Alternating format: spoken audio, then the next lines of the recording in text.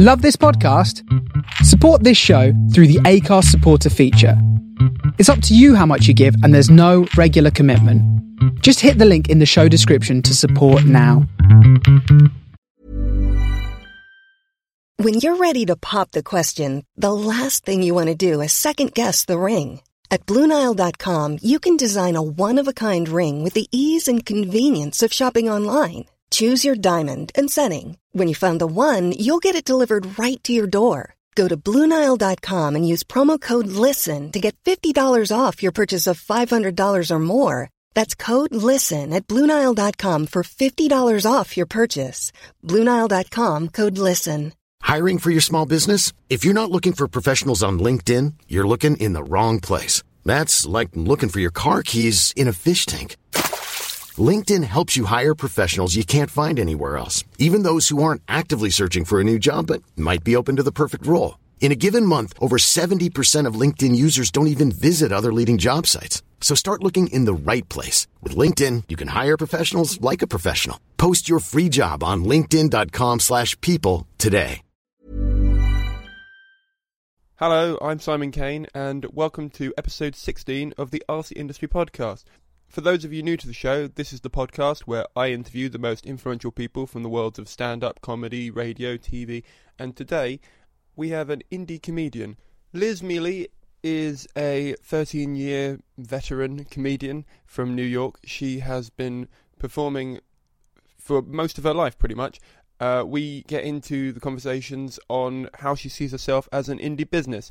This is something that I really feel a resonancy with because that's who I am. I don't have a management. I don't have anyone backing me. And I really love her take on this. I've felt like this for about 6 months. And then when I met up with her, it was really, there was like click moments where I was like, oh, that's going to really help me. That's going to make me do this better and take this more seriously. And yeah, it was really good and really exciting. And talking about the differences between the USA and UK scenes, which, come up in podcasts when you're talking to someone from over the pond. But she had some really great business side information about how you can seek out good gigs both here if you aren't someone who is from the UK and you're listening, and in America if you're someone going over there, and also how to create a really good base of people around you who will support you and really just make your career easier and their career easier because you're working as a team rather than seeing yourself as just a sort of lone ranger who doesn't need anyone else, because we all need some help every now and then. We talked a fair bit about cats. We're both very big cat lovers, and a little 1 or 2 points my cat came over to sort of say hi, which is rare for him, so that was quite nice. And also building a social media fan base. She was really interesting about how sort of clinical and intelligent she was around learning how social media works, because honestly it's not as simple as just put stuff up and people will watch it. There has to be a bit of a tactic behind it, or there has to be some sort of narrative for your feeds and for your information that you're sharing. And it was great to hear someone else talk about this, because I'm banging on about it all the time. I work in social media for a day job, and I love social media, and I think it's really good for building a fan base. And often I don't have the time to explain to people how you start with that or where you go when you have them. So it was great to talk to someone else who's sort of been there and is still doing it. And also the release of her CD and how that social media base of people have helped her go viral, as well as her own efforts. And she sort of breaks it down like step by step, how she decided to cut down snippets and send them out to different places and ensure that her video went viral in the most clinical way possible. There's no guarantee of it, of course, but she really nailed it, and I think it was just an amazing case study that she really went to town telling us about. So this would be a great podcast for anyone who's ever wondered about creating a social media fan base, how to go viral online. By the way, viral online does not necessarily mean getting 1 million hits on something. It means that your content is being shared fast amongst a core group of people. It can mean that is 1 million people, but you've got to understand that a view figure is a vanity figure, and it always goes up. As a result, it is not an accurate measure of how good your content is. And we go into stuff like that like really dissecting what you should be looking out for, rather than going, oh, I've got 1 million hits on a YouTube video. Doesn't matter if it's not achieving what you want it to achieve. And in her case, it was trying to build her fan base a bit more, get her some more exposure, maybe get her some more work, but also to sell her debut CD, which we get into as well, because obviously over here we mainly do DVDs, and so it was interesting to talk to her about that. So thank you very much for listening. If you want to follow along with the show notes, we've got links to all the stuff we talked about at Simon Caine, that's SimonCaine.co.uk/Ask the Industry Podcast, all one word, no gaps or anything. If you would like to support the show, 3 quick ways you can do that. 1, share this podcast. A link to it is at that website, or the iTunes link. Just pass it on to a friend. If you felt like you got anything from it, or you felt like it was a useful bit of content and someone else could get something out of it, please pass it on. It genuinely helps the show out, and it really helps with download numbers and building this audience for us all.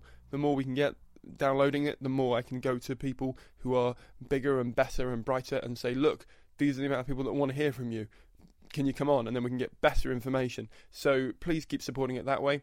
If you haven't yet, please leave it a review in iTunes, because they help as well. The guests are reading those before they come on, and it is great to see so many positive comments. We're up to 27 reviews now as I do this. Let's get it to 30. Let's do it. And finally, if you have some spare cash, if you have, a couple of quid that you don't mind throwing my way, put a monetary value on the podcasts that you have either listened to and you enjoyed, or just in general, like what you think it's worth. If you think it's worth a fiver, a tenner, 20 quid, whatever, please send it my way via PayPal. There is a link on the website. There's a link on all the pages on the website. You can't really miss it. So if you want to support the show, you want to help it keep going, please send some money. That would be amazing. But only do it if you can afford it. I understand totally if you don't have the money. Just save up and then send something if you want to in 5-6 months' time. I'm not going anywhere, hopefully. But it would be really useful. So those are the 3 ways you can support. So before I hit play on this episode, I just want to say that I'm doing a show at the Brighton Fringe. It's called Buddhism and Cats. It is on at 7:45 on the 5th, 18th, 19th, 20th, 21st, 24th, 25th, 26th, 27th of May. I'm also now doing it every day in Edinburgh, no days off. So if you can't support the show in any of the ways that I've just suggested, please feel free to come and see that show. Without any further delays, this is Liz Mealy. By the way, I've started recording. Oh, good. Can they hear me Instagramming? I think so, yeah. I brought you on to talk about social media and online distribution. They're like, she's ignoring me while she Instagrams my cat. She might be the most authentic guest we've had. Yeah. Just to fill in the gaps, she's just on her phone taking a photo of my cat, putting it online. Yeah, no, it's important. It was important. If you want real-time updates in this interview, no, it's happening right now. You need to follow her on Instagram. Yeah, I actually tell people not to follow me on Instagram because it's all cat pictures. I really am. I'm like, if you're that dedicated to seeing me take a picture of my cat, I've actually gotten better. I say the only religious belief I have is Catterday. Oh, nice. And so I'm pretty accurate. I always post a picture of a cat on Catterday. I think we're gonna have a fun gig tomorrow. Monday. Monday. Yeah. It's gonna be fun. Yeah. I'm just going to do all my cat material for you. Oh my God, I'll do mine for you. And you can do, it's going to be, I want to hug you, but this is weird. That's actually kind of funny. Like, it never really has to happen. I don't know if they do it here, but a lot of times you'll see openers and headliners be like, hey, don't do this joke because it steps on my joke. Yeah. And I've never had that happen because it's like, do you talk about cats? Then yeah. Probably not. Like, I talk about mental illness and cats. Like, I don't really step on anybody's material. Let's start with social media. Yeah. You have quite a big following on Twitter. Yeah, I think for nobody knowing who I am, I think it's pretty good. Do you think nobody knows who you are? It's starting to be the opposite, but I've been doing it. It'll be 13 years next month. And so even though I've logically understood since before I started that it takes a long time to find your voice and gather a following and get a fan base and be good at comedy in general, it's still kind of funny to be 13 years in and be like, I mean, mostly the people that I started with, like my community, New York City, knows who I am. But, you know, let's put it this way. I had a video go viral 2 weeks ago. I was just in Runner's World magazine 3 days ago. I've been trying to think some of the big things that happened. I was just on this show called Gotham Comedy Club Live. I don't even know what it was called. Big things. Yeah, but it was on TV, and it's so funny that so that all happened within a couple of months of each other. And of course you see the YouTube comments, you see the, you know, people following you on Twitter and Facebook and stuff, and they all say the same thing. I didn't know who you are, but this is great. I didn't know who you are, but this is great. And you're like, you don't need to say the first one. Just say you're great. Like, I don't need to be reinforced that the invisibility that I thought I was true the whole time. Yeah, I hate that. like sometimes when at the end of like my show in Edinburgh last year, someone came up to me and like it was just like, "Oh, you were really nice. I wish I'd known who you were before." And I was like, "Me too." You have just stopped. You know, I don't come up to you in like an office and go, "Oh, you made a great cup of tea. I wish I'd spoken to you all these years." Yeah. I wish I didn't ignore you. Yeah. Pretend you didn't exist. You could just stop. And I get it. It's like there's not this belief that people should know who I am, but it is kind of funny. Like a good example. I went to my 10-year high school reunion last year, and this guy that I went to high school with hit on me, and when we were talking, I was just like, it's so, like, and I was not interested whatsoever. But when we were talking, I was like, I said, something, isn't it so funny we took the bus together? Because he lived in my neighborhood. And he goes, we took the bus together? We took the bus together every day for 7 years. And of course, in high school, I believed that I was invisible, only for it to be 10 years past high school and to know that I was right. He had no idea who I was, let alone, and it doesn't matter, but it was kind of like to have that reinforcement that, like, your biggest fear, you know, when you're a kid, being invisible and not being important. And now when I have a career where being visible is very important, these people are pretty much saying, I know you've been doing this for 13 years, had no idea. You're like, I just don't want to know that. Like, I don't want to know that I was right. Yeah. I'd rather have not come. Exactly. Yeah. How long have you been trying to build an audience for yourself then? So, I mean, I think you always are trying to build a fan base, but I don't think I started actively and understanding how it works until like 5 years ago. So 5 years ago was so I was on TV 5 years ago. It was my first Comedy Central. I don't know what it is here, but Comedy Central is kind of the building block of you going to the next level of comedy. It's usually your first TV credit, and it's the thing that starts getting you work. And that's exactly what happened. It's like a showcase thing, so it's like 5 comics doing 5 minutes or 7 minutes, whatever. And I did that. It went well, and I was very much under the understanding that this is the thing that's hopefully going to get me more work, and it's hopefully going to propel me into more TV stuff. It definitely got me more work, and that work is what made me a stronger comic. It didn't really propel me into more TV stuff. And when I realized what I do and who I am, and possibly not being ready a little bit for more TV stuff, when I realized it wasn't just going to snowball into more work, I started trying to figure out alternative ways of getting seen or being noticed or you know, building a fan base, because everybody wants the easy way of building a fan base, which is I tell jokes, you put me on TV, that's millions of people, and you're welcome. But the longer you do this, the more of an anomaly that is. And especially just if you only do stand-up, it's even more of an anomaly. But nobody likes to see that. People just like to see, well, Chris Rock did it, and Dave Chappelle did it, and Jim Gaffigan did it, and Carlin did it. So you just tell jokes and be funny, and then people are like, thank you for being funny. But what you don't see is that there's a couple of chosen people where it is that easy for them. And then there's literally hundreds to thousands of comedians that are just as funny that aren't chosen, and I think that's what kicks a lot of people out, especially in New York City, which is saturated with incredibly talented people. And so the whole comedy community has funny people, but New York City is where people go to be the best. And so you'll be on a lineup. Like, I tell people, when I leave New York, I'm amazing. When I'm in New York, all right. You know what I mean? Because that's really what it is. You're training with, was it Usain Bolt? You know what I mean? You're training with the best. You're training with Serena Williams. You're literally with the best of the best, and you're tagging behind, chasing behind them, and it's what makes you better. I mean, you don't realize you're getting better while you're watching somebody murder in front of you. All you can see is my laughs weren't as big as that guy's laughs, but because you see that that's the goal, you rise with the best. You know what I mean? Yeah. So for me, I knew that I just wanted to be a good comic, and I tried to spend, you know, all the time, but especially the last like 5 or 6 years, being authentically myself, being a good comic, working on my hour. But then I also noticed that whatever it is that I do isn't going to be for everyone. So I better start finding the people that are for me. And I don't think I'm going to be this selling out arenas, you know, kind of comedian, but I do think I could be a really successful punk band. And so if I'm going to be a successful punk band, I better go find the people that still like punk. You know what I mean? Yeah.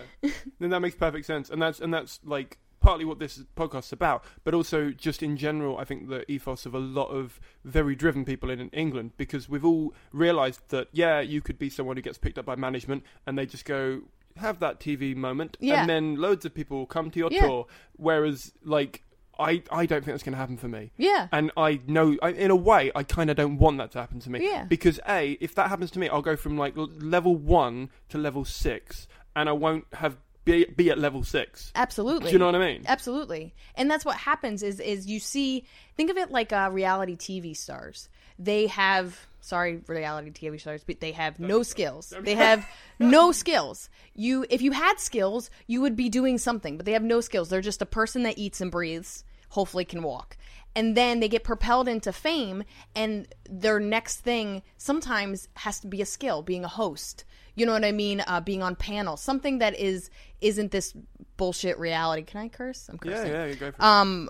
Reality thing. And some of them thrive because they've learned that they need to build up skills, and they make an effort to build up skills. But some of them, they've lost that's their 15 minutes of fame, and they go back out into obscurity because they don't have the skills to survive at the next tier. So what I've noticed is that I started really young. I got a little bit of success in, you know, quotation marks, which is just I got passed at a lot of clubs, was making money kind of early, was working some of the bigger places in New York as early as 19. And then I got my TV spot at 22. So pretty quickly in the New York scene, I felt like I was getting my footing. But the truth of the matter was, both at my age, just my age maturity, and then my comedic maturity just weren't ready for some of the opportunities, and not realizing that I wasn't ready. Like, having a good 20 minutes prepares you for almost nothing. You know what I mean? Yeah, and especially with the goal being I want to tour as a headliner. And I didn't think at that point that I could be a headliner, but I definitely thought I had some of the stuff that I was ready for. And the industry, in so many words, said, no, you're not. And so I feel blessed that I believed I knew enough to go, well, then let's get ready. And to not just to get ready as a comedian, but to get ready for, and it took me a while, believe me, to get ready for the fact that I might not have the same opportunities again. And that's pretty much what happened. I had these golden opportunities. I wasn't comedically or mentally mature enough to handle them. And you kind of only get one shot of people being like, are you ready? And if not, you have to then go make the next shot. And it's going to be twice as hard. And that's pretty much what the last 5 or 6 years have been, which is, all right, I gotta go open some doors that don't want to be reopened. And I might have to go through some windows. And I really think social media has been some really exciting windows, but also there are windows that most people have to find themselves. No, there's no arrow pointing to them. You know what I mean? Yeah, I know what you mean. Where do you like to build an audience? Is it Twitter, Facebook? Like, do you have a mailing list? Is that? I do. I have it all. I mean, that's the other thing is that, like, if my way of communication is text. I love texting. And my way of doing business is email. I don't really like the phone. I will avoid the phone for weeks, to the point where I've had bills that I clearly need to call somebody about because there's some kind of issue and you can't do it online. And it'll just go on my to-do list every single day for months, because it'll take 3 minutes and I still won't do it. But just like people have modes of communication, I think fans have modes of following and being a fan of. And so and I like some better than others, but, like, I am on Facebook. I have a Facebook fan page. I have a regular page. I'm on Twitter. I'm on Instagram. I'm on Tumblr. I'm on YouTube. I then have a web series I have 2 web series, one that we don't do anymore and one that's animated that's kind of on hold, and those all have Twitters and Facebooks and blah, blah, blah, blah. And so some are better than, I think Facebook I had the most success with, and I just found out that it's for old people. I had no idea. Pretty much, and then I just found out that I'm getting older. I thought it just stopped because my face stopped getting older. No, you're very old. So Facebook. Awkward laughter. Yeah. And then I just look out the window and I get sad. Like you and Tea Leaf. Yeah, me and Tea Leaf are just looking at carpet being angry. I can see why everybody's grumpy in this place. Nobody likes Simon. Everybody's getting told they're old. But I feel like Facebook was, because I started that was the one I started the earliest. I started that probably when I was 19 or 20. So Facebook was kind of the first thing, and that seems to be the most traction. And then Twitter I've been on maybe 5 or 6 years, and I just spent the whole time not understanding Twitter. Until I started reading books on it, I was like, I don't get this. This is super annoying. It wasn't until I read books that showed me how to use Twitter, and I've only just started liking Twitter like 3 months ago. I've been doing it for years, and I've only been actively working on it for 2 years, and only in the last 2 months have I been like, I like this. I like what's happening. Like when I hit 2,000 Twitter followers, I had a tweet that said, I just reached 2,000 Twitter followers. I'm excited for nothing to happen. You know what I mean? Because it means nothing. Yeah. But I think everyone celebrates 2,000. I celebrated 2,000. Yeah. Because it is. There's just something very exciting about it, but it also means nothing. But then as it starts to kind of snowball a little bit and you get more and you start to see that, because the thing about Twitter, and it's all about algorithms and shit, but the thing about Twitter is like if I put something on Facebook and it's successful, it lasts for days. So for days, people are liking it, people are commenting on it. It has a shelf life. Sometimes the longest I've seen one of my posts has a shelf life of 4 days. 4 days, people are seeing it and it's high up in the feed. Twitter, it's like maybe 30 seconds. It's up to 2 hours. I work in social media for my day job. Yeah. And I can tell you it's 2 hours is what they say, if it doesn't get traction. Yeah. Yeah. Exactly. So it's funny how you post something on Twitter, I look literally 2 minutes later and I'm like, all right, that was a dud. And then at Facebook, I'll be like, if it was a dud, it still lasts for a couple of hours. But, you know, if something gets picked up, like one of my tweets literally from 4 months ago got picked up on one of those, like, I don't know, it's one of these side websites that I don't know what it does. It just basically kind of promotes certain tweets. It got picked up for like tweet of the week or whatever, but it was from 4 months old. And of course now that one has like 50 likes and like 20 retweets or whatever. It had like 4 months ago, but I don't know. I guess the guy found me, liked me, and just combed through all my tweets and found the ones. And I think it did okay. There's apparently some sites that you can figure out which your best tweets are. So sometimes when I do a show, the promoter will find my best tweets and will retweet it as a promotion that I am funny. Okay. You know what I mean? But they look for the ones that were already successful. I presume that's in America because I don't see that very often over here. Oh yeah, it's happened. It's for the people that are tweet savvy that do it. And I also, it's also funny to know that there's people that have Twitter power. Like I have a girlfriend, she only has like 9,000 Twitter fans, but when she tweets, I mean, I'll know that she retweeted me because next thing I know, I get like 50 likes, and I was like, that wasn't me. That was not my power. Yeah, I know what you mean. I have a friend who has over 30,000 followers, and he retweeted me once a while ago. I remember it because it was like really exciting. Yeah. And I know where I had like 400 retweets. Yeah, on exactly. Like something really like I thought it. I remember when I had it in draft, like ready to send. I was like, is this actually worth hitting send on? Yeah. You're like, too late. Yeah. And then I thought, well, I've got to get this train. Yeah. But the nice thing about it, and I realized there is something to it, is like there's a risk, especially because we tell our opinions and we say dumb stuff, sometimes knowing it's dumb, but there's a risk on how people are going to react. And with stand-up, you test it and you find out, and it feels less of a risk with stand-up. I don't know, it's especially because it's circled around things you do know that work. But Twitter, it's like, I don't know what's going to happen. And I press it, and then I try to go for a run or forget about it. Yeah. And sometimes I go back and I go, I had no idea people were going to like that. I had no idea. The way I've got around it is I use Hootsuite, the scheduling tool. Yeah. I write like 10 in an afternoon, schedule them out over the week, and then just leave it. Yeah, this is like once a day I'll check my replies because I want to reply to people. Yeah, of course. So I mean, like, how do you find like connecting with them, like with replies? Is that useful for you, or is that? I think it's so. I've read enough, and a lot of this is like, it feels like social media to me is like I have autism and somebody has to tell me how I'm supposed to do it, because when I first had it, I was like, I don't know what I'm supposed to do with this. Like, it really was like, it's got to be how your parents feel with like texting and emojis. Like, to me, texting and emojis and pictures, like, it just feels like a very like sixth sense. Like, I just know how to especially as a girl, it's just like, you send me a picture that's silly, I'll send you a picture that's silly back within 2 seconds because we love each other.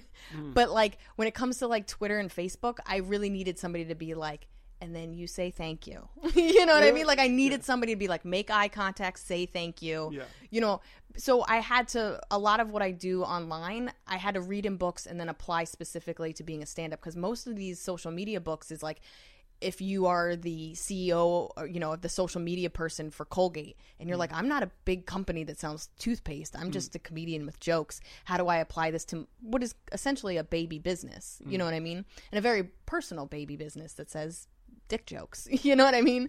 So I feel like I've some of it I've read and some of it I've learned for myself. And then you also remember that you're a person, and how do you like to be responded to? So if I send out a tweet to somebody that I don't know because I appreciate a joke that they said or something, and they get back to me and I get all gushy, I'll go, oh, I should be doing that for my fans because I really appreciated that person got back to me. Rather than when somebody just kind of goes favorite or like, you're like, that was the bare minimum you could do. Yeah. Come on, take a second to say thank you. Yeah, I just retweeted your thing, or I just did something that actually had some pull. You know, if somebody held a door open for you, you'd say thank you. And if anything, I'm holding a little fan door open for you. Yeah. So especially when things kind of got a little crazy a couple weeks ago with my video exploding, I made a point to thank every blog that reblogged it, and to thank every person that retweeted it, or even, you know, people were like quoting jokes and, you know, sharing it with friends. And I mean, it was exhausting, and it was a little bit like, I wish I had an assistant. You know what I mean? I wish my cat took her load and did some of the work. But I think it was important. And it's also, I am building a fan base, and these people need to know that right now they're one of few, and I'm really appreciative. And it's also, you learn from reading about fans that there's levels. There's the people that'll follow you on Twitter and retweet, and that's the most they'll do. And then, like, 2 days ago, I was in Bury, like, you know, right outside of Manchester, or in Manchester, I don't know anything.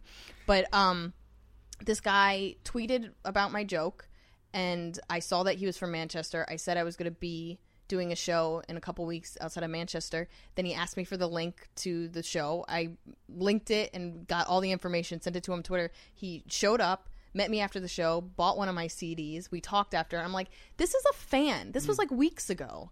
Like, that's real. The people don't understand, especially it's cold outside. You know what I mean? And there's so many other people you could be spending your money on. Like, you need to recognize when people are dedicated and appreciate that. Just like when a friend, you know, there's a friend that'll meet you for coffee and you're grateful and that's what they are. But when you are literally depressed and not a good person to be around, and that person sticks with you, you need to recognize that that's a good friend. So the same way you apply levels of friendship and appreciation to people in your life, it should be the same thing for fans. And I'm starting to do that and treat people the way I would want to be treated if I saw somebody that I thought was really funny or good music or what have you. Thing that stopped me, because when I first started on Twitter, me and a lot of my friends, we were like, oh, I'm up to 300 followers, I'm up to whatever. And then, like, I did a lot of research myself into different books, and I realized it's not a number, that's 300 people. Yeah. Do you know what I mean? Like, absolutely. You lose yourself, especially with, like, where it says view and follow and all that stuff. Yeah. You forget that it's not just a hit, it's a person who's taken time. Oh, yeah. And it drives me mad now when someone goes, well, I've got 4,500 followers, because you're like, no, you've got 4,500 people, absolutely, who like what you do. Yeah, absolutely. And by calling them just followers, you're just grouping them into one, and you're imagining they're all the same. Oh, absolutely. And you're like, no, they're not. Yeah. They're all individuals, and they all like what you do differently. Yeah. And people also use Twitter differently. Like, you can even see, like, some people are just having conversations. Like, I literally just had a conversation with a friend in Boston because she said something nice about me. I was like, oh my God, I haven't seen you forever. How are you doing? And we literally had a back and forth, a public back and forth on Twitter, which we could have easily done on text, but it just happened to happen on Twitter. But then there's people like my friend Justy, she just jokes. I mean, to the point where, like, sometimes we're hanging out and I'm like, I'm here and you need to put down your phone. But she will do 15 to 40 jokes a day. And so you can look at her feed and stand in the bank line and be entertained. And those people have their own benefit, and that's why she has as many Twitter followers as she is, and she is somebody that is making that her medium. What's her Twitter follow? It's at Justy Dodge. Justy Dodge. Yeah, okay. she's super funny, very dark, one of my favorite people. Exactly what I like. Yeah, she's great. What books have you read that you'd recommend? Maybe someone who's never read a book on it before. It's funny. I'll say this about pretty much any book that I've read that's business wise, but definitely social media. You have to, it's not going to be like you read it and then you paste it to your life. And when I realized that, I started to feel better, because I read a lot about psychology and like self-help books and all this stuff. It's not going to be like, this is what you should do and you just paste it on, especially because something like this, which is very personal and you're pretty much hawking yourself, it's very different. So I feel like every book I get 3 ideas and I try to apply them, and maybe only 1 or 2 of them stick. But like, I like Gary Vaynerchuk. I mean, both his, like kind of his blog and his books, but Jab, Jab, Jab, Right Hook, which just came out like a year or 2 ago. He even, Crush It was good, but Crush It's like a great beginner. Like it's, if you know what you're doing, then it doesn't matter. But I didn't know what I was doing. I read it a couple years ago, and it was a great intro to social media. This book called Grouped, which is really small and actually talks about how being social, whether with the media or not, it talks about friendships, how friendships work, and then how to apply it. And that one had a profound effect on who I am as a friend. It actually was really helpful on a personal level and on a social media level. Do you read anything by Seth Godin? Do you know him? Yes, I read a couple. Amazing. I like him a lot, and my roommate is really into this stuff, and he'll send me some of his blogs. I have a hard time being dedicated to blogs, so when he sends me pieces of it, it's a lot. And he's a very dense writer. He'll have a paragraph that like blows your mind. Oh yeah. But I've read a couple Seth Godin books. I've read so many, and they kind of all bleed into each other. And then I'll even say I've read a lot about psychology, and you start to see how this applies to both being a good comedian and a good writer, but how it applies to how you're reacting to people. You know what I mean? And I've like some of the, I don't even know if I read this in a book. I think I saw it in a kind of video or whatever, like probably like a TED Talk or something, but like how to respond to people on YouTube, and to realize that YouTube is social, you know what I mean? And so for me as a female comic, I get told a lot of things I don't want to be told, and I'm told to go to a lot of places I don't want to go. And so I try to respond both to how I've been taught, but also how I feel, which is if you don't attack anybody else and you don't say the most horrible things to me, I leave it up. People have said horrible things to me, and I leave it up because I think people need to know that that's part of my job. People say shitty things to me all the time. And so like, do you have like Yelp review here? Yeah. So Yelp review, if you go to see a restaurant and you go, is this Indian restaurant any good? And you look at it and all the reviews are like, they're amazing, this is the best place I've ever been to. I never go. Exactly. Yeah. It's skeptical. But if it says, hey, the service is shitty, but the food is amazing. Or, it's not the best service, but I really enjoy their food. Or their food is okay, but there's this one guy and he's really nice and that's why we keep going. That's a place I'm going to try. Yeah. Even if it fails, at least there's some honesty. And I do the same thing with my YouTube. So I'll have 100 comments on YouTube and I respond to most of them, unless, like they said, they're saying go eat a dick or whatever it is they're saying.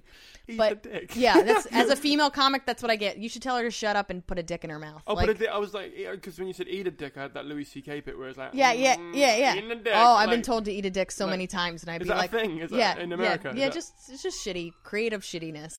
They'd be like, she was petting, she was petting a cat during this. She got distracted by Tea Leaf. Yeah. By the way, I should say Tea Leaf is my cat. Oh yeah, that would make sense. It just sounds like I'm playing with like leaves, like just like tea leaves. They're like, she's really into tea. Yeah. I guess England is the place to tour. It's really creepy. My cat's name is Pasta. So. Oh, it's all right. Did you just say my cat's name is all right? We're leaving. In comparison to Tea Leaf. I'm glad you didn't open that. Yeah. Shut up. That's my response. I couldn't even think of anything creative. I was like, you watch your mouth. I'm a guest. I'm a guest here. That's like the eat a dick comment of the real life world. You shut up. You hurt my feelings and my cat, and I miss her. No, she was cute. I liked her. Thank She you. was very cute. Thank you. Yeah. She has Mine's cuter. Yeah, no, actually, it really is so tiny. I know, right? I love it. It's like a little pocket kitty. I know. Oh, It God. feels like a little emoji. When Do you have yes, some- when he gets like more comfortable with me, I can't wait to pick him up and just go, just like walk up to people and go, look at my cat. He actually kind of looks like those. Is it the Chinese cats? Yeah, the Japanese cats, with the one with the little hand Yeah, and their yeah, good luck. Yeah. The colors of him, He's very fine. good lucky. He's You have a awesome. very good lucky cat. I watch him more than anything in this flat. Oh, like, that's good. Like, I'll sometimes be staring at him, and they'll be watching TV and be like, "Are you just not going to be part of this?" And I'm Yeah. like, "Because there's not really much to be part of here. Yeah. You're just passively watching TV. If anything, I'm I'm- more Yeah, observant. I'm taking care of my cat right now. Yeah, We're talking. I'm being a really good dad. Yeah, he's gonna remember this when he moves out. He never goes out. He won't leave the flat. We can leave that door open all day, and he won't go out. He's too scared of the world. Oh, I'm too scared of the world. I get him. I totally get him. That's so cute and weird. Right, I'm kidding. But the YouTube stuff, I've realized that I answer everyone, and then some of it's just, hey, thank you so much for watching, or some of it's like, hey, I just came out. If you like this, maybe you'll like this video, or I just came out with an album. And some of it is, I'm sorry you feel that way.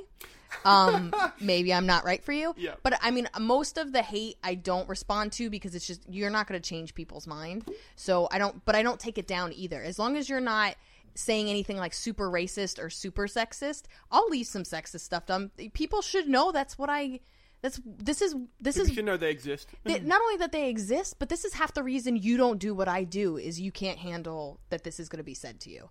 And some of it I can't. Like, do you guys have Reddit here? Yeah. So I don't really post on Reddit anymore because I realized it was actually really affecting me. Reddit, if you think YouTube is bad for hate comments, Reddit is 3 times worse if you're a woman. I swear to God, it's a bunch of dudes that look at your picture, go, she would never fuck me, and then say the meanest thing they can think of. And I started to go, I'm not going to change these people's minds. It doesn't matter how funny or great or awesome I am.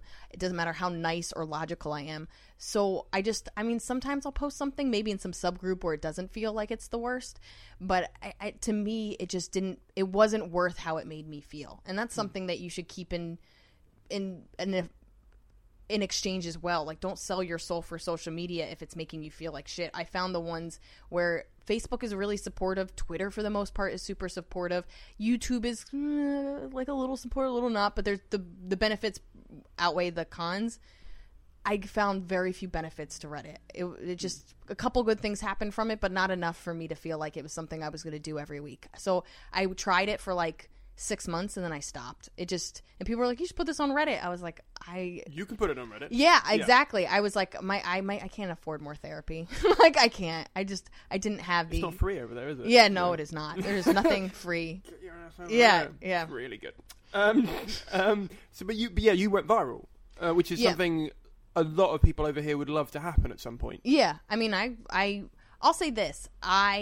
Not to think that, like, I did something magical and I know what I'm talking about, but there is a lot of stuff that I did do that I know was my doing, and that's what made me kind of, proud that my video went viral, but when it went viral, and then also how it went viral, and then the steps I took. So there's a lot of people that go around thinking that things just kind of magically happen, but I wrote to a bunch of blogs. So basically how it worked is I came out with an album in December, and I knew I was going to do my own PR, but I was actually looking just to hire a PR person for 1 or 2 months. And I had a couple of leads on some cheap but really efficient PR people. And I thought, for this thing, big career thing for me, like having an album out, my first album out was something I've been dreaming of since I was a kid.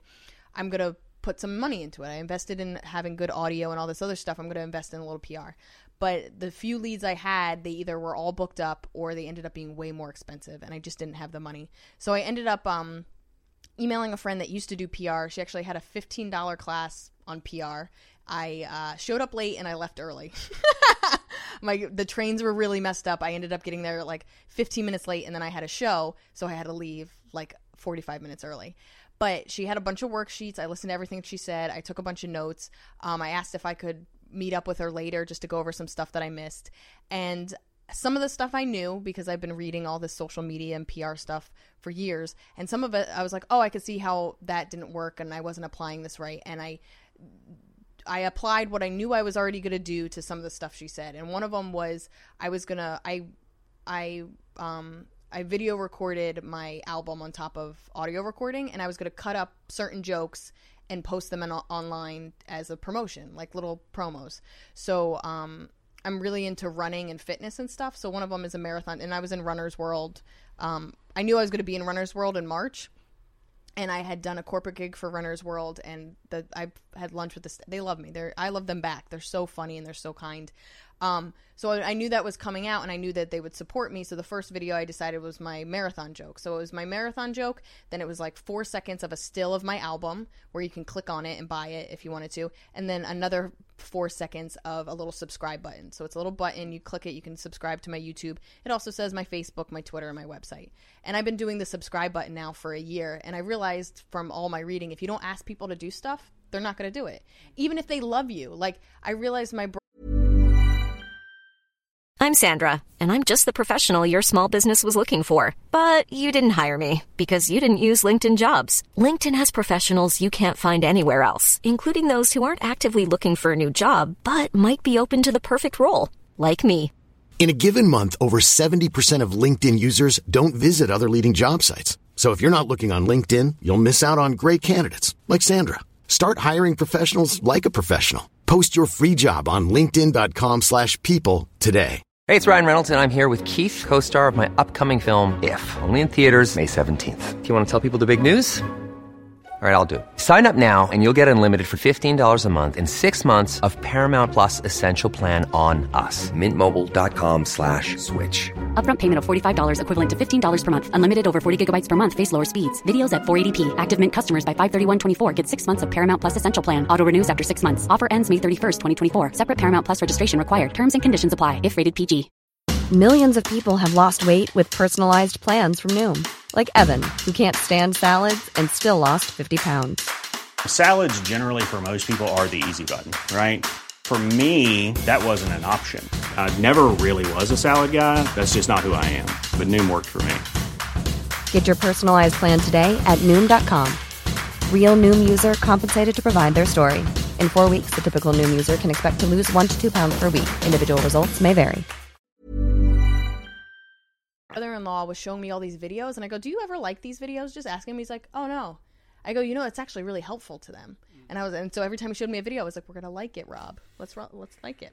So it's little stuff. If you don't ask people to like, subscribe, comment, a lot of them don't. Even though they like what you're doing and they're sharing it to friends, this extra mile, they just don't think it's important, or they don't realize it's something that can continue to have you in their lives. So. The subscribe button I added like a year ago, and I slowly saw it helping. But the album thing was the first time. I've never had anything to sell before. So I put the marathon thing up. Runner's World did some retweeting of it. I don't know how big you are into fitness or running, but there's a book that came out called Born to Run. Okay, no, I've not read that. I joined a gym. Nice. And I've started running as of like December last year. Oh, nice. Because I want to improve all the time anyway. Yeah. But I was doing like jogging, which is basically lazy running. But I don't know, I just thought, let's take this more seriously this year. Yeah. And so I've been swimming and running pretty much once every 3 days all year. Yeah, so that's awesome. Yeah. To me, it's like the best thing to do anywhere. You know what I mean? Like, yeah. I'm in a country for a month where I'm not going to join a gym. You know what I mean? So I've been able to run along the river every day. And cool. We're down in Hammersmith. Or? I'm in East London, so is it the Thames River? Yeah, it's not. It's the Thames. Thames. Yeah. I'm never going to pronounce anything No, right. it's fine. I'll edit it so you Yeah, so I said the Thames River. They're now going to wonder Got why it you're right the listening. first time. Winning. It's winning. Yeah.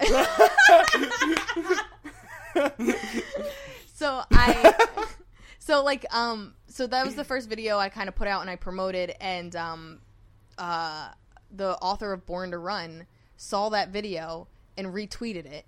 And then I saw that he retweeted it, and I was like, that book is, if you're a running person, you know what that book is. It was on the bestsellers list, and it's been 5 years, and it's still on the bestsellers list. And it's just, even if you don't like running, it's just a really cool book. It's about how he followed this tribe in Mexico where every man, child, old, young, they all run, and they run hundreds of miles a week. It's like crazy. And it's just about how our bodies are made to run. Really good book. And I loved it. I must have recommended it to so many people when it came out. It also started a huge movement in the running world where it started a barefoot movement, which I did not gravitate to at all. I was like, that's weird how that's their problem. I'm not doing that. But anyway, I saw that he retweeted me. I was like, oh my God, I'm so honored. If you like this, maybe you'll like my dieting joke. So I sent him my dieting joke. He retweeted that, and he said, keep it coming. It's cold, and I don't want to go running today. And so I was like, well, I don't have any more stuff on YouTube. Let me send you my album. So I sent him my album. He listened to my album, ended up loving my cat jokes because he has 4 cats. And I'm now going to be touring with him in April. Wow. Yeah. So he has a new book coming out in April. He's sending me a copy, and he wants me to do 10 minutes like in 25 cities. Like super random. Started to be why I like Twitter, because I was like, oh shit. And he's just been awesome. And he's actually been hooking me up with people. Every time I go to a different place, he's like Liz Mealy's coming, you should hang out with her, you should have, you know what I mean? So like there's a parkour girl in London that I'm supposed to get coffee with and take her class, and he's just been really amazing. But what I would do, so marathons, jokes, it's running, it's fitness or whatever. So then I started looking for magazines, blogs, anybody that cared about that, and writing like press releases and sending them emails, you know, hey, Women's Health Magazine, this is what I've done, this is who I am, this is what I have to show you, this is why I'm sending it to you, and putting it out in the ether. Some of them were connections from other people, some of them were just cold emails and info@runner, you know what I mean, just like bullshit email addresses that I found online that who knows if anybody even reads them. So I did that, and it got some traction. And I'm still working on it. It's like I'm still in the beginning phase of doing this. But the next one was my feminist sex positions joke, which one of my really good friends that's way more successful than I am. Like if this is fame, he's like hanging out right there. And I open for him a lot. He's a good friend of mine, and he loved that joke. He loved that joke when I just started doing it. And when I opened for him, he'd be like, you can open for me, but only if you do that joke. And I was like, gladly. What's his name? Hari Kondabolu. Okay. So he's been on a bunch of late night shows. He actually was a writer and performer for this show called Totally Biased on FX. And he's just very talented political comedian and just a good dude. He actually is one of the people that helped me get hooked up with half the people that have booked me on this tour. So so he told me, he's like, when you post it, let me know. I'll email it to a bunch of people, and I'll post it myself. So he posted it, and I got like 6,000 views in like a day. So like that's his fan base. And just I could see like he put it on Tumblr, and I put something on Tumblr, and maybe 5 people retumble it. It's at 1,000. The thing that he retumbled is at 1,000 retumbles and like people liking it and shit. So he did that like a couple days after I posted it, and that was like, whoa. But then he gave me a list of feminist blogs and told me some places to look, and so I emailed all the feminist blogs that he told me about, and then I started doing my own research, and I started cold emailing them. And so the one that the one that was the one that started the viral video, or started kind of the what's the word, the snowball effect, was Everyday Feminism. I just wrote to them, like literally they had a format to be a writer. Like, it's, you know how like when people don't give you their email address, you put in their name and you're like, is this even going anywhere? Yeah. It was like one of those. It's like, if you want to write for Everyday Feminism, send us your stuff and tell us how. And so everything that I was writing didn't fill the questions. Like, they would be like, why do you want to write for us? I don't. I just wanted you to look at this video. If you can use it, great. If you can't, no problem. Send us a sample. I don't have a sample of my writing because I don't want to write for you, but I have this video. I think you guys might like it. If you don't, then don't worry about it. And so I filled everything in just not right. And I was like, what's the worst thing to happen? Somebody looks at it, it doesn't work. And I never heard back from them. 3 weeks later, I had a friend from high school on Facebook be like, hey, my friend's on Everyday Feminism. I go to look on it, and it already has like 1,000 likes and like 80 shares. And then within like 2 days, it was at like 5,000 likes and like 200 shares or whatever.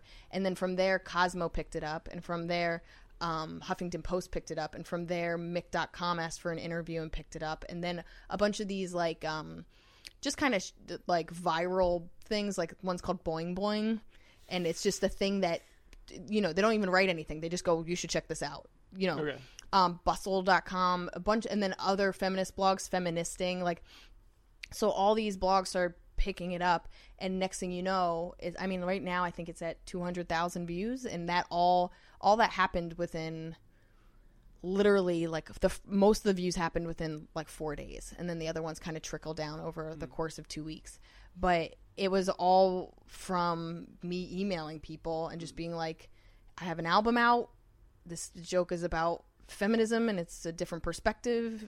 If you want to look at it, if it's something that works for you, great. If it doesn't, no worries. And like doing that for every, like, so I have a paleo diet joke where I'll probably be doing the same thing. And of course this has a stronger opinion, and it clearly hit a nerve. I mean, that's the other thing, is it's not just emailing people. I think things that are relevant to the time and to certain people are going to pop off more.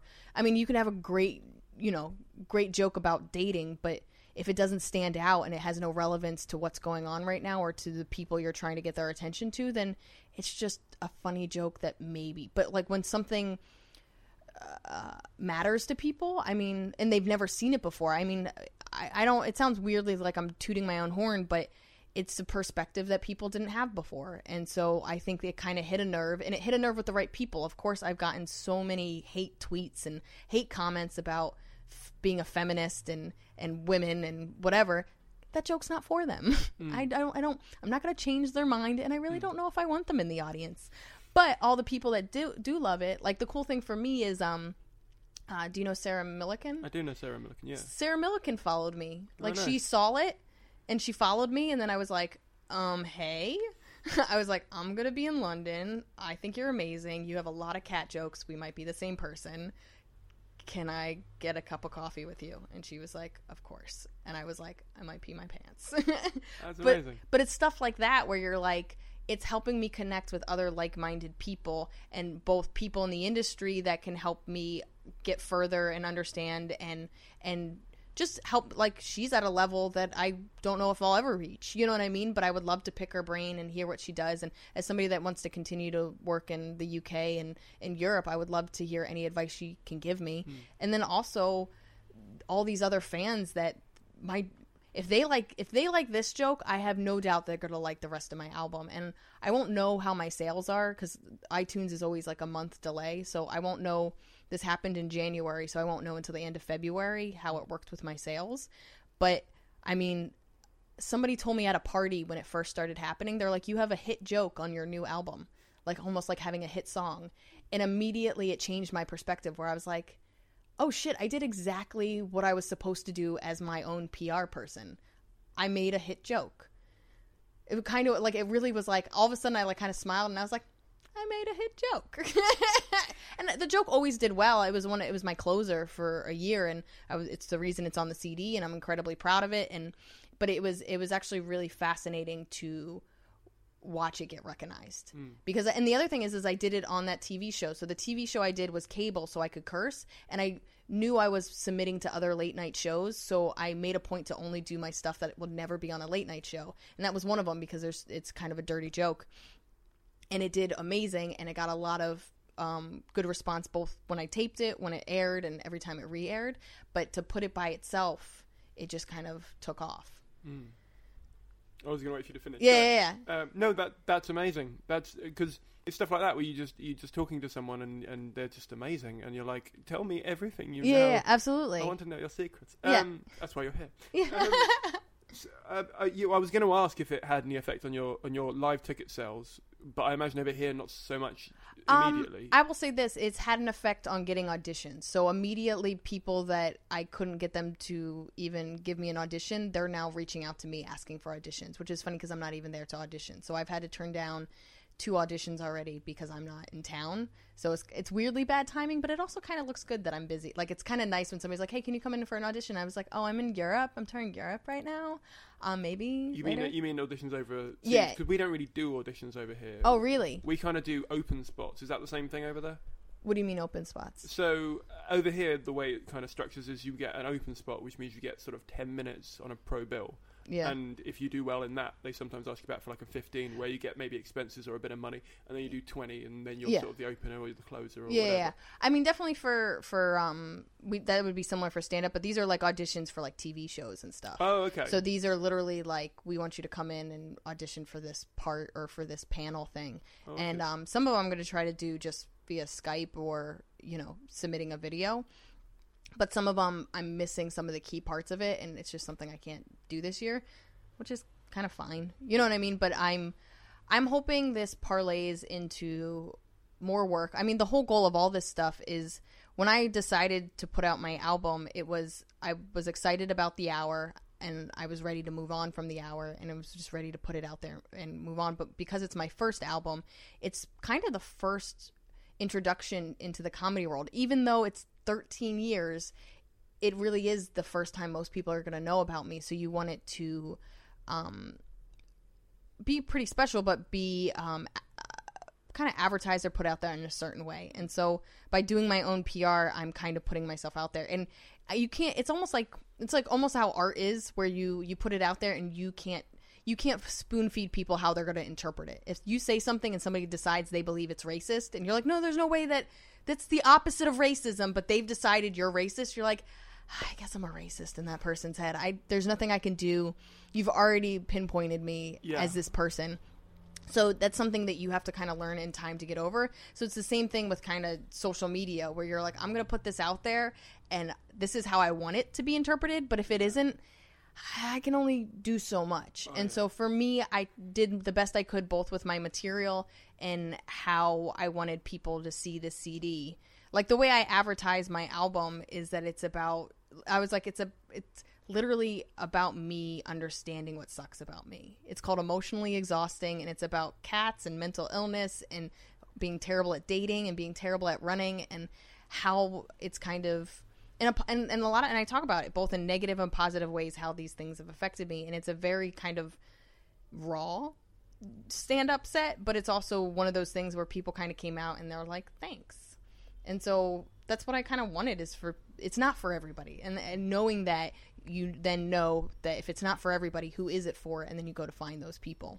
Do you think by snipping the joke down to, like, first of all, do you think it lost anything by snipping the joke out of context? And two, do you think by making, like picking one subject and going, well, I'll just take that joke, that can be my preview, there's a whole community out there that I can go out to that I already maybe am part of or I really enjoy anyway.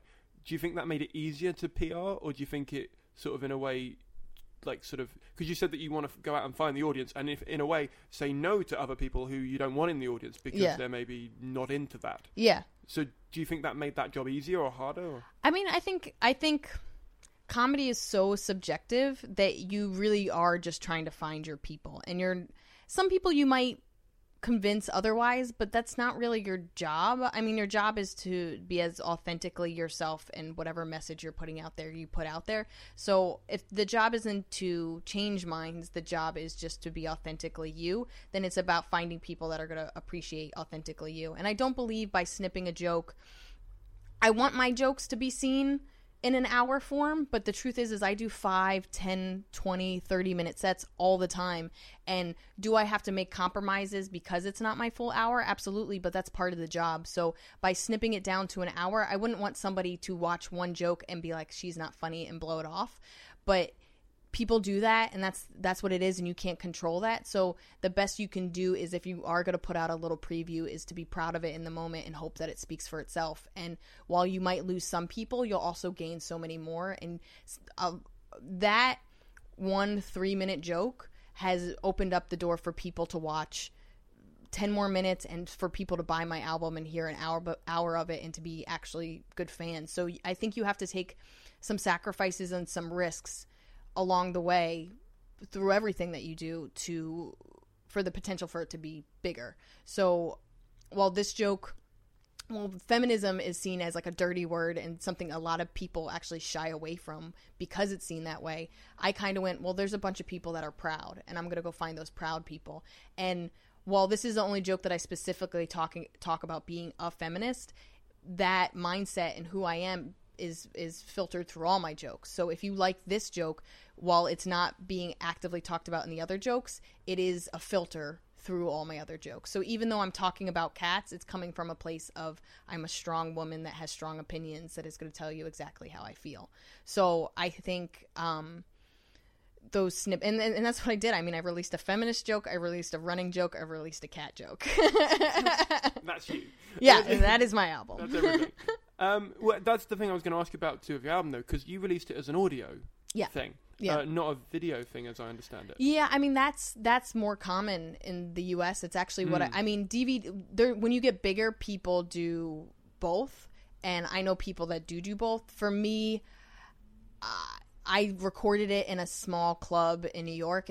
Packed is 100 people, and I did the video recording of it, but that was secondary to me. That was just literally to do promo. The audio is what I cared about, and the audio, at least in America, is that album, that listenable album is really big and a breaking point and a career goal. And so I think it's a little different here, but yeah, that was always the goal. So you didn't even consider doing the video, you just thought? No, and I'm not even that visual. I mean, I just talk. I mean, I make some facial expressions that might help, but you really don't lose much not seeing me. Okay. Which, I mean, is what I've said. Guys, I've said that in relationships. We're about 40 minutes in. Everyone knows that they don't need to see you right now. Exactly. Exactly. And if you're enjoying her voice, buy her album. Yeah, thank you. Weird plug. Time. Well, I mean, you said that, like, so you're done with that material. You've done it for 13 years. You're sort of over I haven't done it for 13. I did it for 2. You know what I mean? You've been working on this voice for 13 years and for this material for 2 years. Yeah. Does that mean you've you've burned it and now you're going to write a new one? Or? I haven't burned it in the sense that I'm still, I have to do an hour next week, and I haven't rewritten a new hour since I released it. But I have 15 minutes that are new, and you place that in there, you do the other stuff. The way I kind of work, and I don't know how everybody works, is I work about 3 jokes at a time. I get overwhelmed if I work on more. I work on 3 jokes, and as they get polished, unless they move into another joke, I put them on the shelf. So it's 3 jokes, they get polished, I put them on the shelf. I work on 3 more jokes, they get polished, I put them on the shelf. 3 jokes, they get polished, I put them on the shelf. And then somebody go, hey, can you do 15 minutes or whatever? And then I bring them back and we go do 15 minutes. But for the most part, if I'm just doing 10-minute spots in the city or 20-minute spots in the city, it's about polishing off those new jokes so that at the end of the year, somebody goes, or end of 2 years, it's about the rate I work, they go, can I see your hour? And it's different from 2 years before. But if you're seeing me 6 months in, it's half and half. You know what I mean? And it's still in the baby stages. But the goal would be, if you see me in 2 years, I'm not doing anything that you saw before. And that I can continue to grow my fan base as somebody that continues to push new ideas. My question was going to be, do you think, because a lot of comedians go 1 year, 1 hour, done, 1 year, 1 hour, done, and they just throw it away, or they put it up on like a sell site like you've done, and then move on and write the next hour. Do you think 2 years, that cycle can work for an audience, or do you think the 1 year, 1 hour kind of mindset works better? I'll say this. I think everybody has different paces, and I think when you try to work at somebody else's pace, you lose stuff. So maybe someday I might get to an hour a year, but right now with everything that I'm working on, both in stand-up and outside of stand-up, it's too fast of a pace, and I'm not going to be the best version of myself.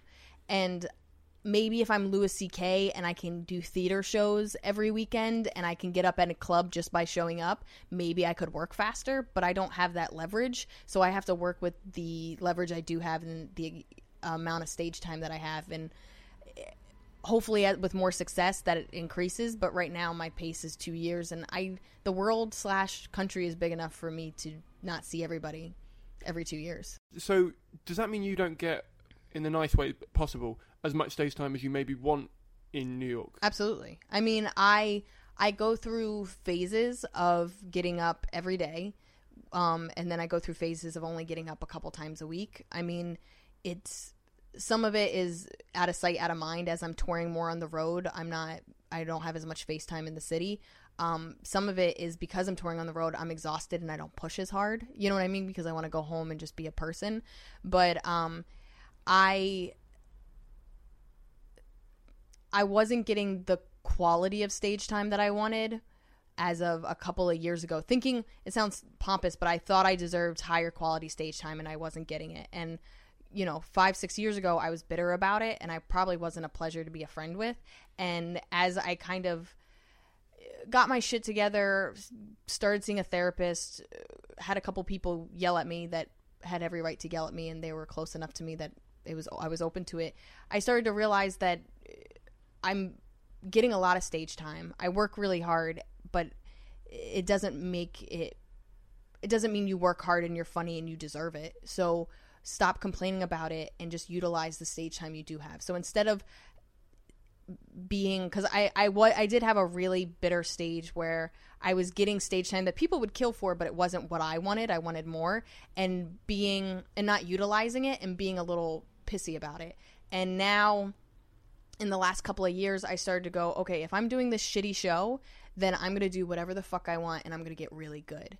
And so I started using these shows that are literally like a step above an open mic, and going that every time I do a show like that, I'm going to have 10 minutes of new material, and I'm going to just keep pushing myself. And so then I started to actually like doing these crappy shows because it pushed me to create a way that I never created before. Because the way I used to work, because I'm very written, is I wouldn't try a new joke unless it was 70% done. So I would write most of it beforehand and then write the other 30%, doing it on stage and editing it as I worked on it. Now I'll go on stage with a joke that's like 20% of an idea and just dick around. And some of that's confidence, and some of that's just knowing my voice and where I want to go with it, and just believing that I can get there because I have. And some of it is, you don't want to try that at a room where people paid $25 and have high expectations. You want to do that in a back room where people don't even know you're a person. And so I started actually enjoying these shitty shows and actually wanting to do more of them because it made me a better comic and made my writing process better. And it also, I realized I worked harder when I was going to do crappier shows than when I had shows people paid for, because that's like do the stuff that works, and this is go be better. And I like the challenge of go be better. I was going to ask you, do you think it would have or do you think it has or will have a negative impact on people remembering what you look like by doing an audio album rather than a visual? I don't think it matters. I mean, to me, let's put it this way. I don't know what my favorite band looks like. There's people that are diehard music people that want to know what they look like, and they have posters. It's usually teenagers. They have posters on their wall and whatever. I mean, that's one way that people enjoy it. They want the full thing. But, I mean, to me, it doesn't... It was always about the jokes. Like, let's put it this way. As a female comic, I've only started dressing a little bit more like a female in the last couple of years, as it became frustrating that I was doing so many shows, but then I also had dates and I wanted to hang out with my friends and I didn't want to look shitty, but I always kind of dressed, not shitty, but literally I always dressed like someone that just ran away from home.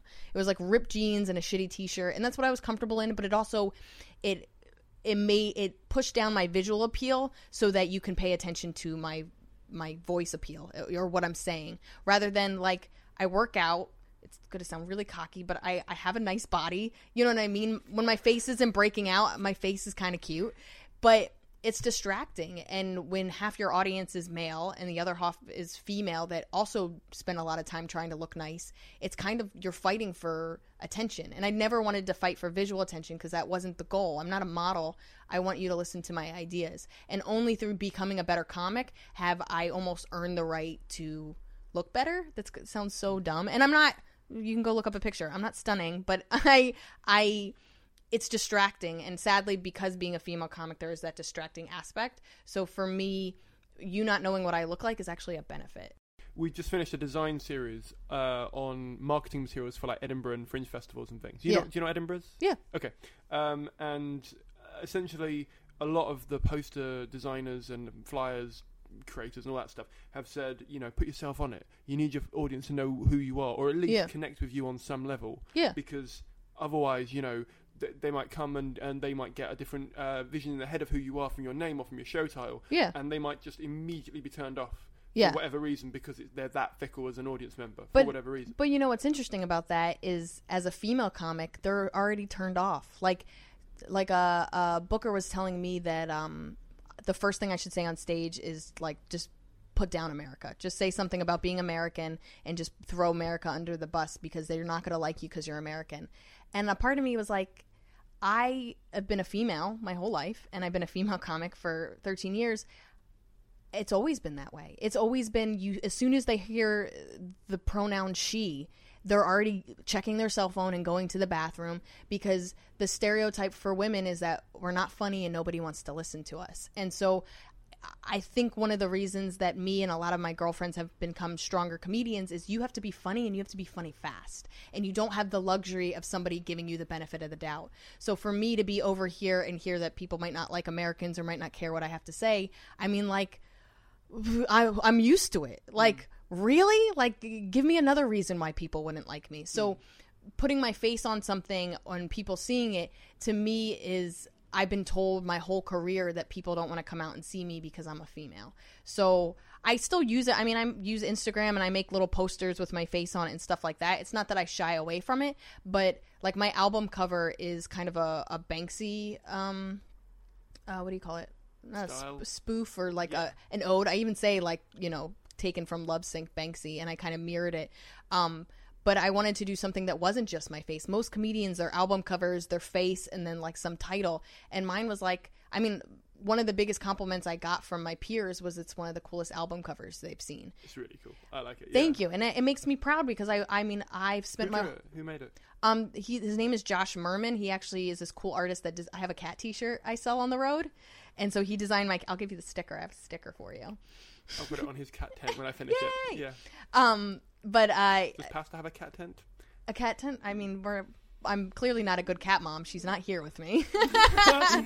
Yeah. Why are you here without your child? I know. We have a green room to put him in. Yeah. A green carpet. Oh my God, they could have talked. But he would have been so pissed. Yeah, my cat doesn't like other cats. She would have been like, oh yeah, like he likes everyone. Yeah. Hissing at everyone. Yeah. But for me, it was about seeing all these album covers and wanting to do something unique and do something that stood up for the material and not stood up for my face. You know what I mean? Like, yeah. No, that's interesting. It's just a different perspective on what for people who've listened to all the episodes up till now. Yeah, will have been told from designers for. Yeah. But then I imagine a release of an album would be different to a poster for a live show. Absolutely. Yeah. I mean, you're selling something different. Like, to me, looking at an album cover, whether it's comedy or music or whatever, you look at it and it's supposed to give you a feeling. Or kind of give you a little bit of a view into what you're about to experience. So for me, it's visually appealing, and I'm one of those people that I never did, you know, I always think of like Mad Men. Do you guys have Mad Men? Like, I never did that kind of stuff. I'm pretty sure if I didn't become a comic, I would, because I really do like it. But I'll see a poster like in the subway or waiting for the tube, like that's for a show, and it's so boring. It's just a face and a name and a tagline. Where it's like a really good poster for a show makes me want to go home and Google the trailer or Google what it's about or find out who that actor is. But when it's just like a face, like I forget, there was like some poster where it was like about a doctor show and it was just his face and he looked tired. Who gives a shit? Why? There's the whole point of a poster is to get me interested, and nothing about it made me interested. Rather than there was this poster in the subway that was of a guy with a gun to his head, and all these ideas were coming out the other end. Oh, no. And I was like, what the fuck is this about? It should create a question. And then now with social media and YouTube and all this stuff, you want people to be excited to go do the work for you. So a lot of times I'll see an advertisement for a show. I might recognize an actor, or I might see something interesting about the poster, and I go home and I Google it and I go, when is this show coming out? But if I look at a poster and I go, so it's another doctor that has sex in a surgery room? I don't care. You know, it's stupid to me. I think that's the same kind of thing. Is you look at my poster, and if you don't know who I am, you go, what the fuck is this about? It should ask a question that my CD should answer. If you've got one bit of advice for any comedian who maybe is looking at investing in creating an online audience or releasing some of their work, because I have this argument all the time. I work in social media, and I'm a firm believer in it. And in terms of it being a good thing in the long term, and you should invest into it, and the more you get in, the more you put in, the more you get out, that kind of stuff. Yeah. But a lot of my peers say things like, oh, I don't want to put a video online because then I can't do that joke on stage, or I don't want to put it online because, you know, they're never going to buy my, you know, album if they can get the joke for free, or and then I look at, you know, wrong. I know, I look at like you know, Louis. If we go with Louis, every one of his shows is on YouTube. But I've bought every show. Absolutely. Do you know what I mean? Like same with, you know, Stuart Lee. Yeah. Every one of his shows I can watch online. Every one of them I've got from Go Faster. You know what I mean? Like, because I support good content. The only people I find saying that are people who haven't got good content. Absolutely. And that's why they're worried. Yeah, absolutely. Or people thinking somebody's going to steal a joke. Yeah. I just want to let you know, if they steal a joke, guess what? You can write another joke. That person doesn't have the capability. So, yeah, it's still a loss and it's angering and it's upsetting. But that guy can't write another joke. You have a brain that created that first joke. You're going to make another one. You can't let the fear of people not buying your stuff, or the fear of... I don't think you should put all your stuff out there, especially because you don't have the clout and the amount of material that Louis C.K. and Stuart Lee have. But in the beginning, to slowly make a fan base, I think you need to, like for me, what I do on Facebook and Twitter is I write a joke of the day. So my friend Justy writes like 50 jokes of a day. I don't have that, nor do I want to spend my whole life on social media. But I pretty much what I do, and I just do it 5 days a week. I like to think like the weekends are my break, is I put kind of a joke or a silly idea of the day. Some of it might be in my act. A lot of the times it's just something funny that happened or something dumb I thought of. And I put that out there. I do 1 or 2 of those a day. Silly picture with like a silly, you know, upload or whatever. Just something that lets people know I'm a human and I'm funny. And then I post where I'm going to be. And then anything big that happens, I also post about that. And I keep it active. Like daily, you know, and pretty much daily active. Daily? Whatever. That's a word that We'll edit. Yeah. But I put something up daily and I keep it active. I also interact with other people because it shouldn't be selfish. You can't expect people to like your stuff when you're not liking other people's stuff. So you should support people both online and in real life. You want people to come see your theater show? Well, then go fucking see some theater shows. So both being active on your end and giving something people can be excited about, and then showing support for what other people do is huge. That's like 90% of it. And the other is having good content. So I actually am of the advice, and I learned it the hard way, that it's okay to be invisible. Be invisible until when people do see you, that they can't ignore you. So, you know, if you're 5 years in and you're not sure, you're not doing that well and people aren't paying attention to you and you're not getting the reaction you want to on stage, then yeah, don't put your shit up online. But if every show you do, you're crushing and people aren't paying attention to you outside of it, that's when you start to be like, all right, well, if the industry's not paying attention to me, let's see if I can make fans. Because the industry will follow the fans if the industry isn't picking up on you on its own. That was Liz. I had so much fun talking to her. I can't even express how it was so good. We recorded this a couple of months ago, and just listening to it back, I really loved talking social media in like a geeky terms with someone. It was a lot of fun and really exciting to have such a really great case study, just that you could talk to and dissect, and she was so fun and interesting. I hope you enjoyed it, and I hope you got as much out of it as I did. Interesting points for me around going viral and building social media fan bases. It's just great. I'm actually going to go and reread some of Seth's books. Seth Godin, the person she recommended, at some point, probably on a long train journey, because they're amazing. I highly recommend them. There'll be links in the show notes to all those books, so feel free to go there, click through, and buy them through those links. That supports the show as well. So, thank you so much for listening. Hopefully next time I'm going to have Jill Edwards on, who is quite an outspoken person on a lot of subjects. She's fascinating though, and I really loved we went into really good detail on like why comedy courses are relevant and useful and can teach people how to be funny, but not in the ways that you maybe think. Females in comedy, as well as just show structure, like really, really detailed on how to put together a show rather than just an hour of jokes. Loved it. I could just wanted to talk to her for hours. Well, we did. We talked for about 4 hours. But I'm editing it down. I'm hoping to get it to 2 hours. So, thank you so much for listening to this. That one should be out in a couple of weeks' time.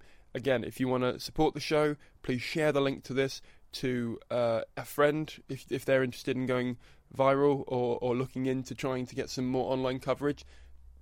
just pass it on to them. They'll probably get something out of it. If you have a minute, please leave it a review in iTunes. Genuinely really helps out the show. It's phenomenally useful, and also gives me a bit of an ego boost. So if you want to do those things and be nice, that would be amazing. 3, if you have some money and you don't mind sending it in to support the show, all the money goes back into the show. So do support the show if you have some. Just put if you've listened to 5 podcasts and you think, whoa, those were really good, or I really want to support him making more of those, put a monetary value on what you think each podcast is worth, say £2, £3, £4, £5, and then send that. So like if it was 5, it'd be 5 times 5, that's 25 quid. If it was £1, it'd be 5 times 1, a £5, whatever. There's a PayPal button on the website, which is simonkane.co.uk. You can find that in the notes to the show, and you can find that just by Googling. It's not hard to find. And yeah, just keep supporting the show. It really helps, and it really is appreciated. I send everyone a personal email who sends money in as well. So one other way you can support this podcast is I'm doing a show at the Brighton Fringe.